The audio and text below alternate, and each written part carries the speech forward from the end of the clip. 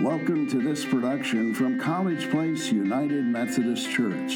To find out more about our church, please visit our website at www.collegeplaceumc.org. And now, here's our sermon from Dr. Bill Daniel. Kyrie eleison. Lord have mercy. What a powerful theme for the Lenten season. Very powerful. Our text is the 13th chapter, Gospel according to Luke, where we can almost hear Christ say, Lord, have mercy on the road that I must travel. Lord, have mercy. At that very hour, some Pharisees came and said to him, get away from here, for Herod wants to kill you. And he said to them, go and tell that fox for me, listen, I'm casting out demons and performing cures today and tomorrow. And on the third day, I finish my work. Yet today, tomorrow, the next day, I must be on my way, because it is impossible for a prophet to be killed outside of Jerusalem. Jerusalem, Jerusalem, the city that kills the prophets and stones those who are sent to it. How often I have desired to gather your children together as a hen gathers her brood under her wings, and you were not willing. See, your house is left to you. And I tell you, you will not see me until the time comes when you say, blessed is the one who comes in the name of the Lord. This is the word of God for the people of God. Thanks be to God. Luke's 13th chapter, Jesus has set his face to Jerusalem and is traveling in Luke's narrative, the journey to Jerusalem, to deliver the message of the prophets, but much more, to deliver himself to death as a ransom. It is the passage of Lent that gets our attention.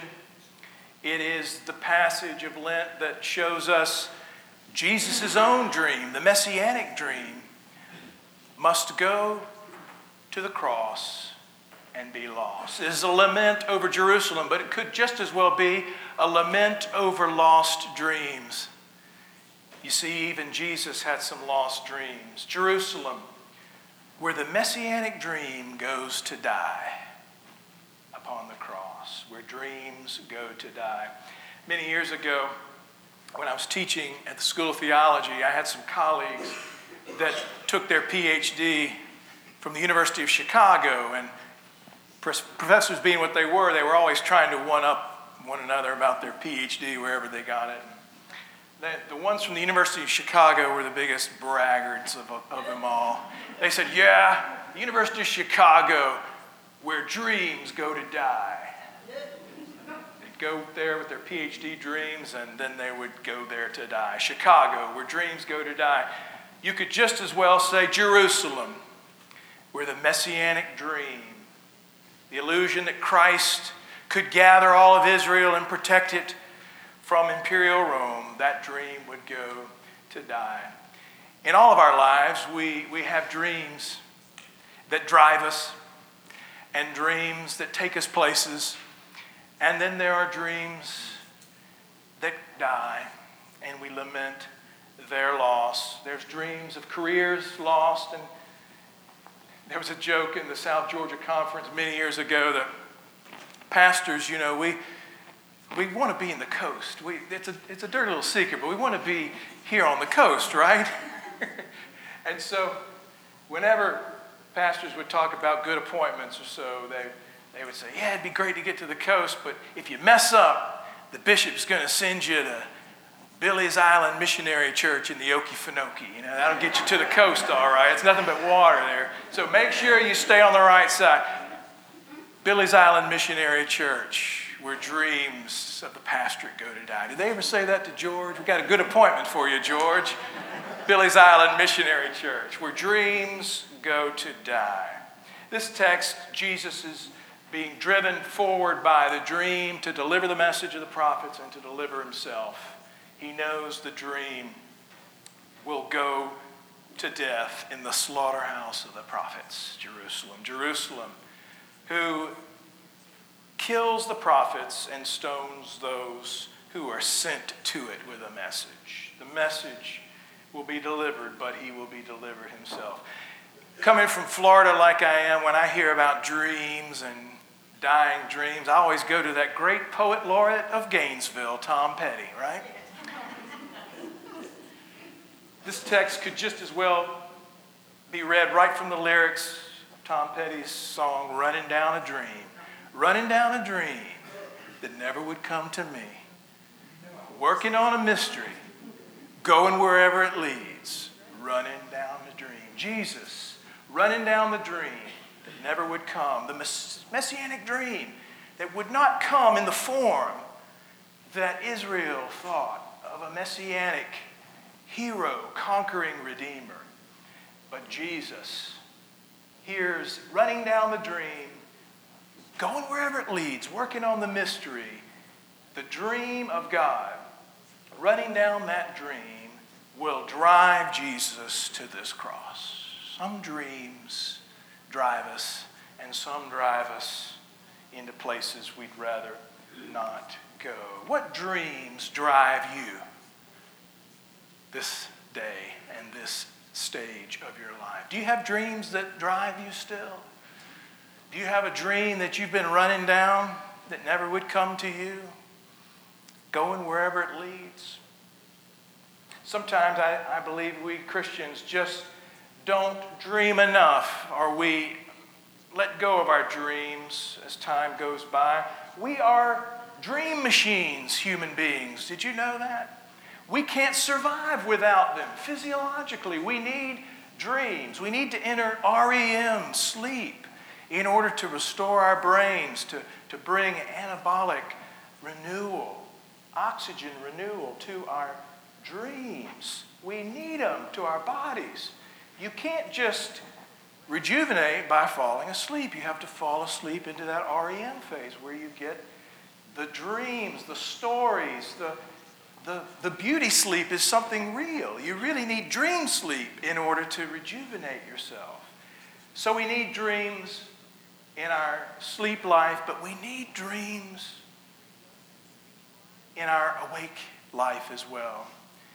Have you starved your dreams? If you don't dream enough at night, you'll literally starve your brain. It's true in the spiritual life too. If we don't have dreams, God's dreams, driving us in the direction, the purposes of God, we can starve ourselves. Are you starved for a dream? Are you starved for God's dream at this stage of your life? I think we as Christians often don't dream large enough. In our culture, which really tells us with every message politically and culturally, you deserve all your dreams to come true. That's the culture we live in. You deserve to have all your dreams come true. Count on the media how many times you hear "you deserve," particularly in political discourse. We have a culture that talks about your dreams deserve to come true. This text here about how dreams die and how they are realigned according to God's purposes, God's dream, dreaming God's dream, is what Christ is driving Christ to Jerusalem so that Israel can be driven to by God's dream of the kingdom of God. Come now.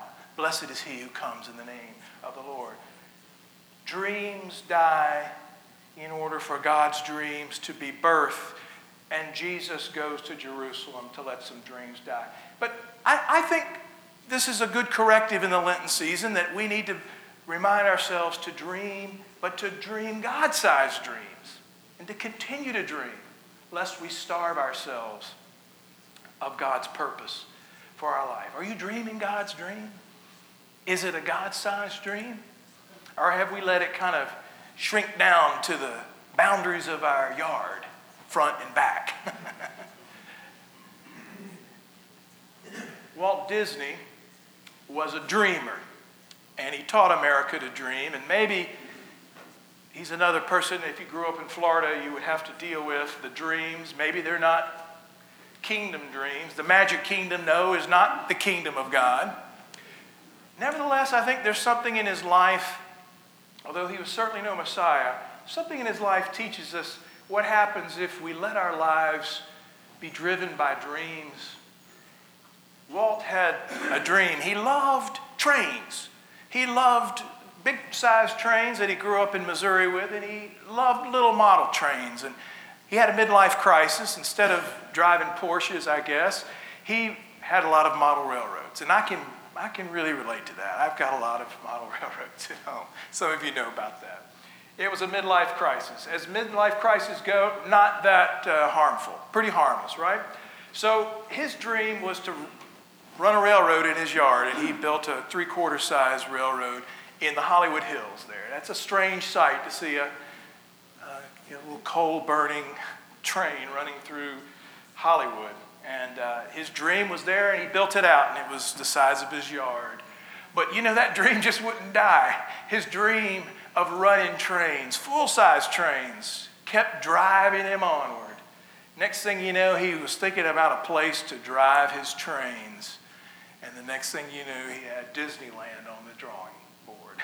And he built it, 1955. He built it so he could run his trains. You think he designed Disneyland and then went and got some trains just to decorate. No, his dream of trains drove him to build Disneyland. And it continued to drive. And that wasn't enough. He needed one in Florida.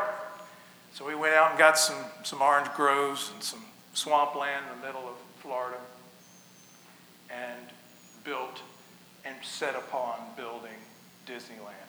Well, Disney World, rather. He died before they could actually unveil Walt Disney's great dream in Florida.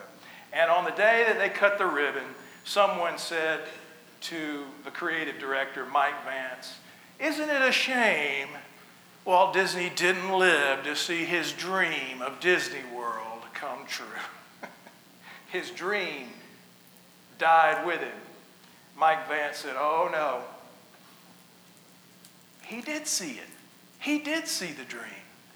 Because he saw it so clearly, you can see it today." He lived out his dream. The dream that wouldn't just stay put in his backyard and grew to Disneyland in Anaheim and then grew to Disney World. Now, we don't want to make a messianic dream out of Disney World, but because he truly saw it, the dream lived on. And even though it died with him, seeing our dreams and working towards them is what Jesus says. See, I'm casting out demons and performing cures, and on the third day I finish my work.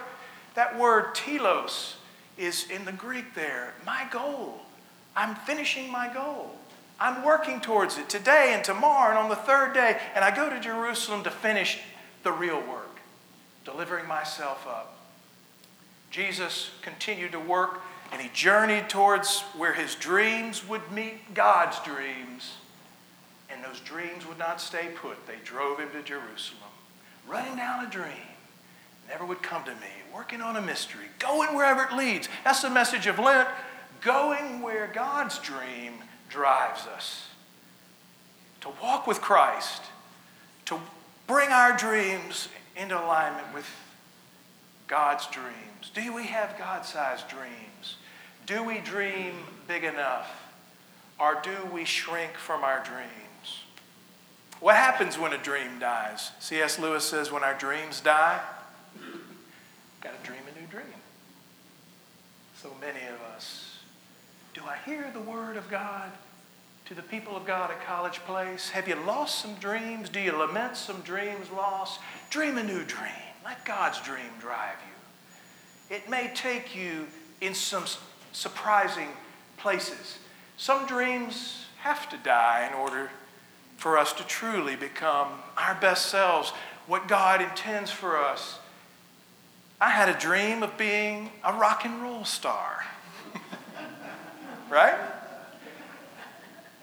I went pretty far down the road. I went wherever it led. Took me to some pretty divey bars and some pretty interesting places where they had the chicken wire up there, you know, and so the bottles wouldn't hit you. I've played in some great dives across Florida and all across Georgia. I've played in some great dives. But the dream ran me down in the end, didn't it? Some dreams run us down. I never made it to But I played in some interesting places. Well, the dream died. But I still know how to play the guitar. The dream denied becomes a dream refined. God's using it still. In our early service, I get to play with a wonderful band, and I enjoy it. Tab had a dream to be a cartoonist, right? A great animator, a computer animator. That dream was denied, right? Maybe it was just a dream deferred. We saw evidence of his gift this morning. He had Stick Boy giving us Abraham's covenant in Genesis, right? It was a fascinating examination of how a stick figure can animate our own imaginations. His dream was denied, but his skills are being used and refined and repositioned.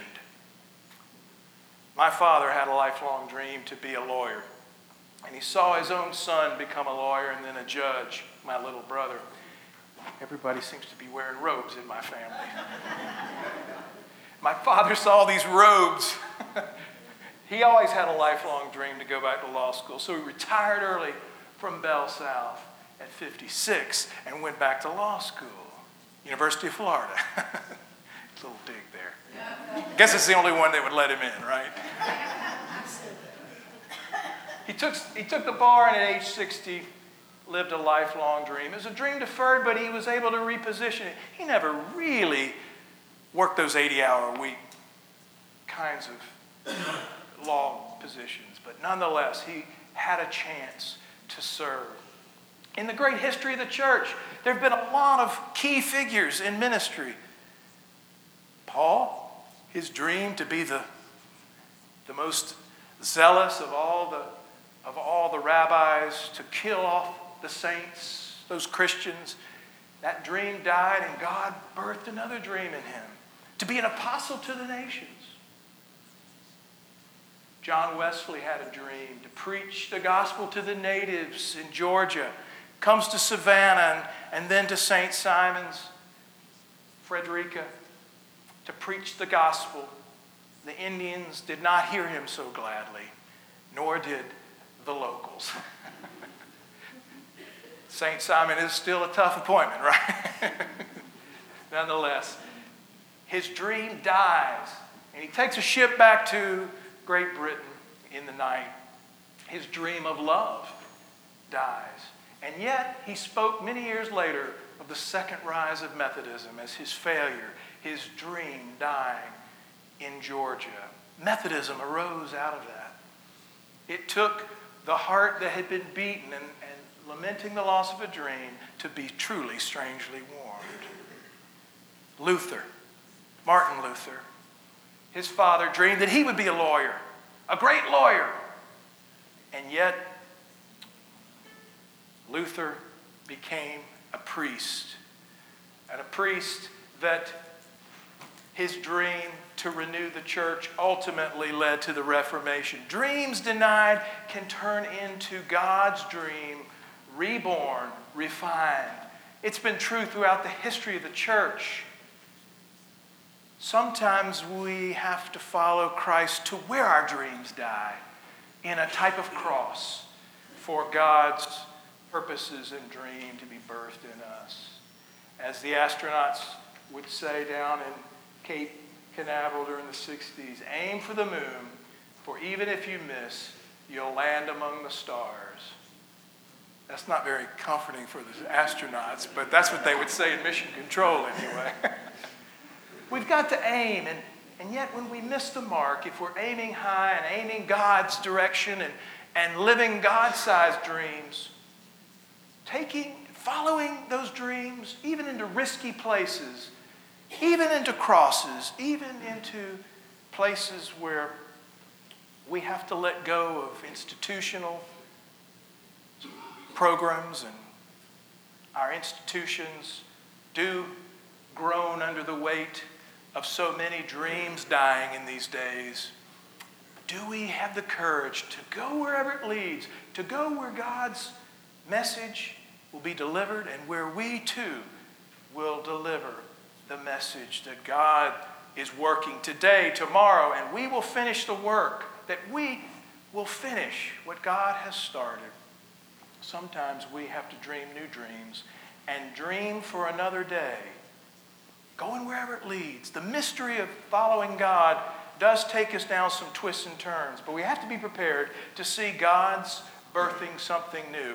If you had been a Christian standing in Edinburgh, Scotland in 1910, and you had attended the World Missionary Conference held in Edinburgh, Scotland, the World Missionary Conference drew all the missionary leadership from all over the world. At that time, Western churches were firmly still in command of the missionary movement. This mission conference brought them all together around the watchword, the evangelization of the world in our generation.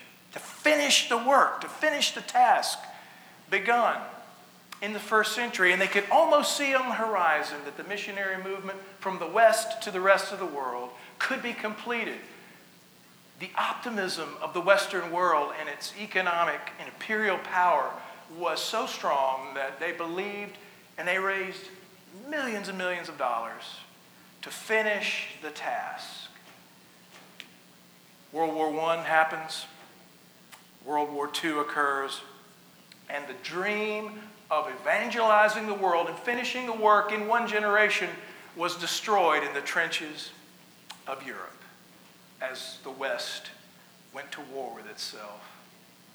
And so the evangelization of the world, the dream had died that was dreamed at World Missionary Conference.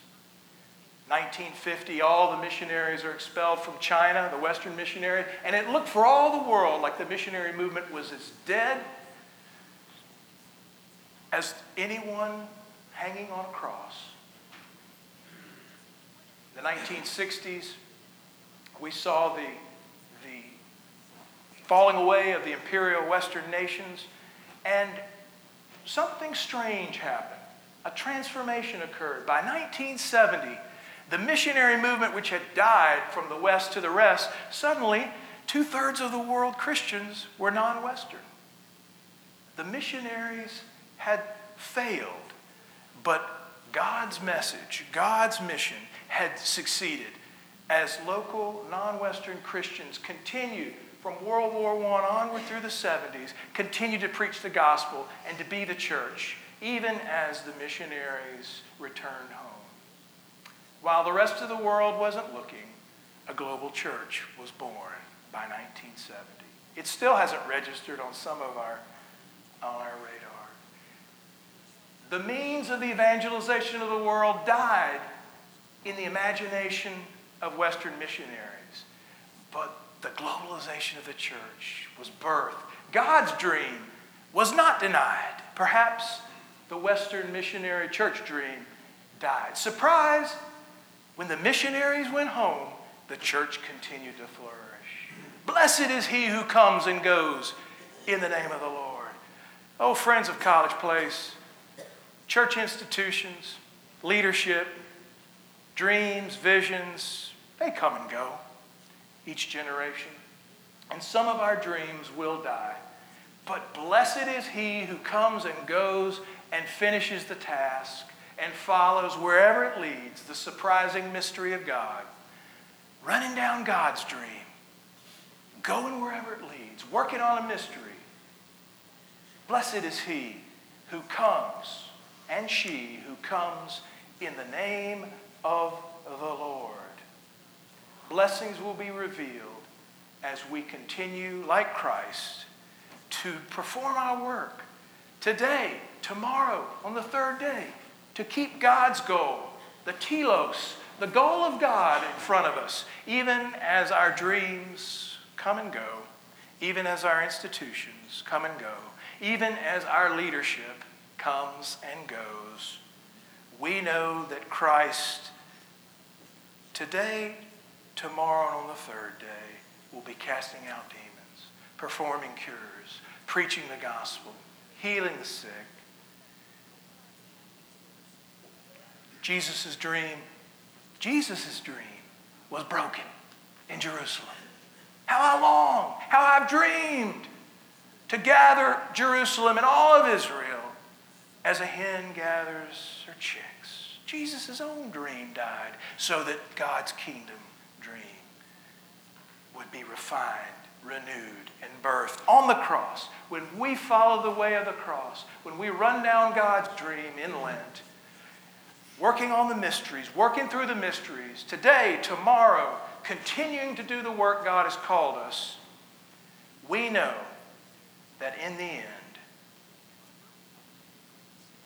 is the vision. Blessed is he and she who comes in the name of the Lord. Our blessings will be before us. Jerusalem, Jerusalem. Oh, Brunswick, Brunswick, how we had longed to see you gathered under God's gracious blessings. But you were not willing. College Place, how God dreams that we would be gathered together to do God's work today, tomorrow, the next day, and on the third day to finish the work God has given to us.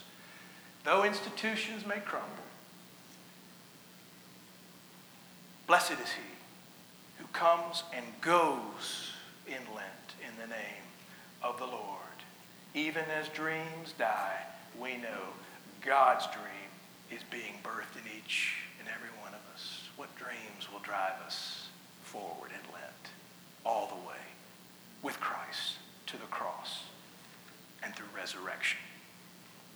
And so, as God's people, we offer ourselves in this time. We offer ourselves each week with the opportunity to come forward. We have a hammer. We have nails. We have paper. We have pen. Do you have something in your life, a dream that you want to go towards? We're not talking about giving up for Lent. We're talking about going on to wholeness and perfection, as Wesley charges us. What dream is driving you? Where do you want to go in Lent? Come. This altar is open. Come, I will assist you. Placing your dreams. Maybe it's a dream that must die on the cross. Write it. I'll help you nail it. Is it something that you need to let go in your life so that you can go on to wholeness? Come. Write it down. Fold it. I'll help you nail it. Let us be the people of God. Blessed is he or she who comes in the name of the Lord. This has been a production of College Place United Methodist Church. May God bless you richly upon hearing this message.